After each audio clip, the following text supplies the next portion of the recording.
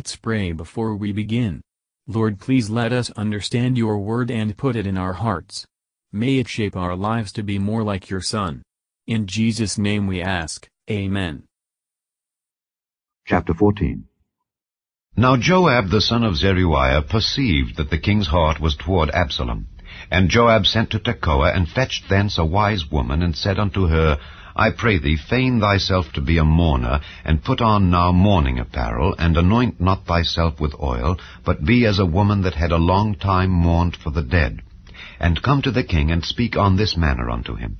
So Joab put the words in her mouth. And when the woman of Tekoa spake to the king, she fell on her face to the ground, and did obeisance, and said, Help, O king. And the king said unto her, What aileth thee?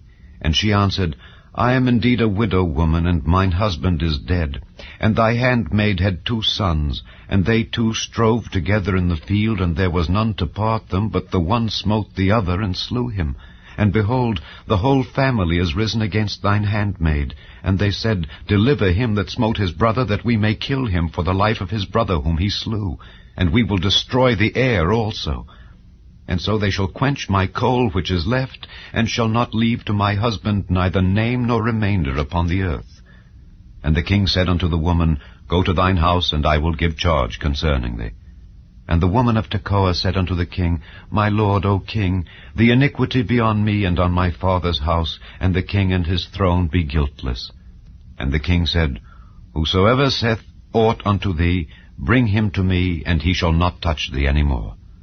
Then said she, I pray thee, let the king remember the Lord thy God, that thou wouldest not suffer the revengers of blood to destroy any more, lest they destroy my son.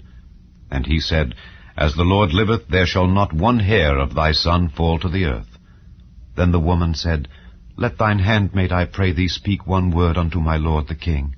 And he said, Say on. And the woman said, Wherefore then hast thou thought such a thing against the people of God? For the king doth speak this thing as one which is faulty, in that the king doth not fetch home again his banished. For we must needs die, and are as water spilt on the ground, which cannot be gathered up again. Neither doth God respect any person, yet doth he devise means that his banished be not expelled from him. Now therefore that I am come to speak of this thing unto my lord the king, it is because the people have made me afraid. And thy handmaid said, I will now speak unto the king. It may be that the king will perform the request of his handmaid. For the king will hear to deliver his handmaid out of the hand of the man that would destroy me and my son together out of the inheritance of God. Then thine handmaid said, The word of my lord the king shall now be comfortable. For as an angel of God, so is my lord the king to discern good and bad. Therefore the Lord thy God will be with thee. Then the king answered and said unto the woman, Hide not from me, I pray thee, the thing that I shall ask thee. And the woman said, Let my lord the king now speak. And the king said, Is not the hand of Joab with thee in all this?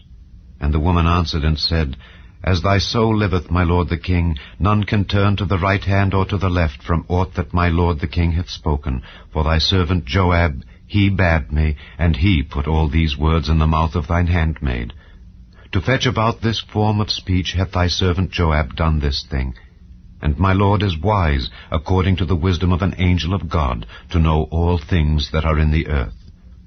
And the king said unto Joab, Behold, now I have done this thing. Go therefore, bring the young man Absalom again. And Joab fell to the ground on his face, and bowed himself, and thanked the king. And Joab said, Today thy servant knoweth that I have found grace in thy sight, my lord, O king, in that the king hath fulfilled the request of his servant. So Joab arose and went to Geshur, and brought Absalom to Jerusalem. And the king said, Let him turn to his own house, and let him not see my face. So Absalom returned to his own house, and saw not the king's face. But in all Israel there was none to be so much praised as Absalom for his beauty. From the sole of his foot even to the crown of his head there was no blemish in him. And when he polled his head, for it was at every year's end that he polled it, because the hair was heavy on him, therefore he polled it, he weighed the hair of his head at 200 shekels after the king's weight. And unto Absalom There were born 3 sons and 1 daughter, whose name was Tamar. She was a woman of a fair countenance.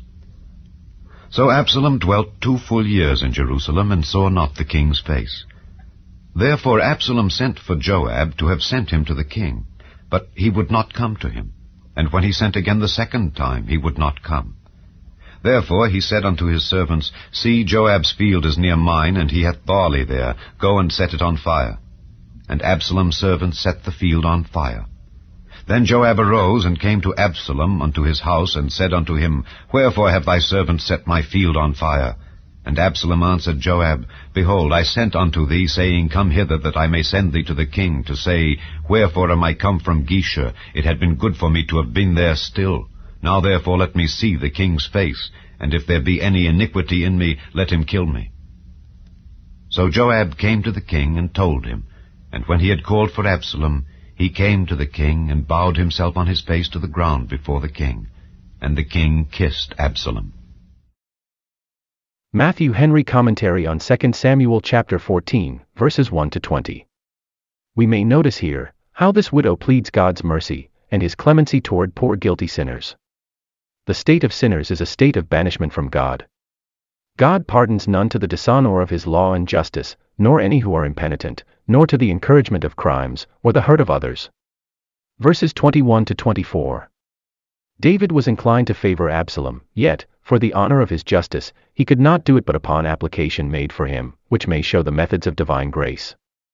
It is true that God has thoughts of compassion toward poor sinners, not willing that any should perish, yet he is only reconciled to them through a mediator, who pleads on their behalf. God was in Christ reconciling the world to himself, and Christ came to this land of our banishment, to bring us to God. Verses 25 to 27. Nothing is said of Absalom's wisdom and piety. All here said of him is, that he was very handsome. A poor commendation for a man that had nothing else and invaluable. Many a polluted, deformed soul dwells in a fair and comely body. And we read that he had a very fine head of hair. It was a burden to him, but he would not cut it as long as he could bear the weight. That which feeds and gratifies pride is not complained of, though uneasy.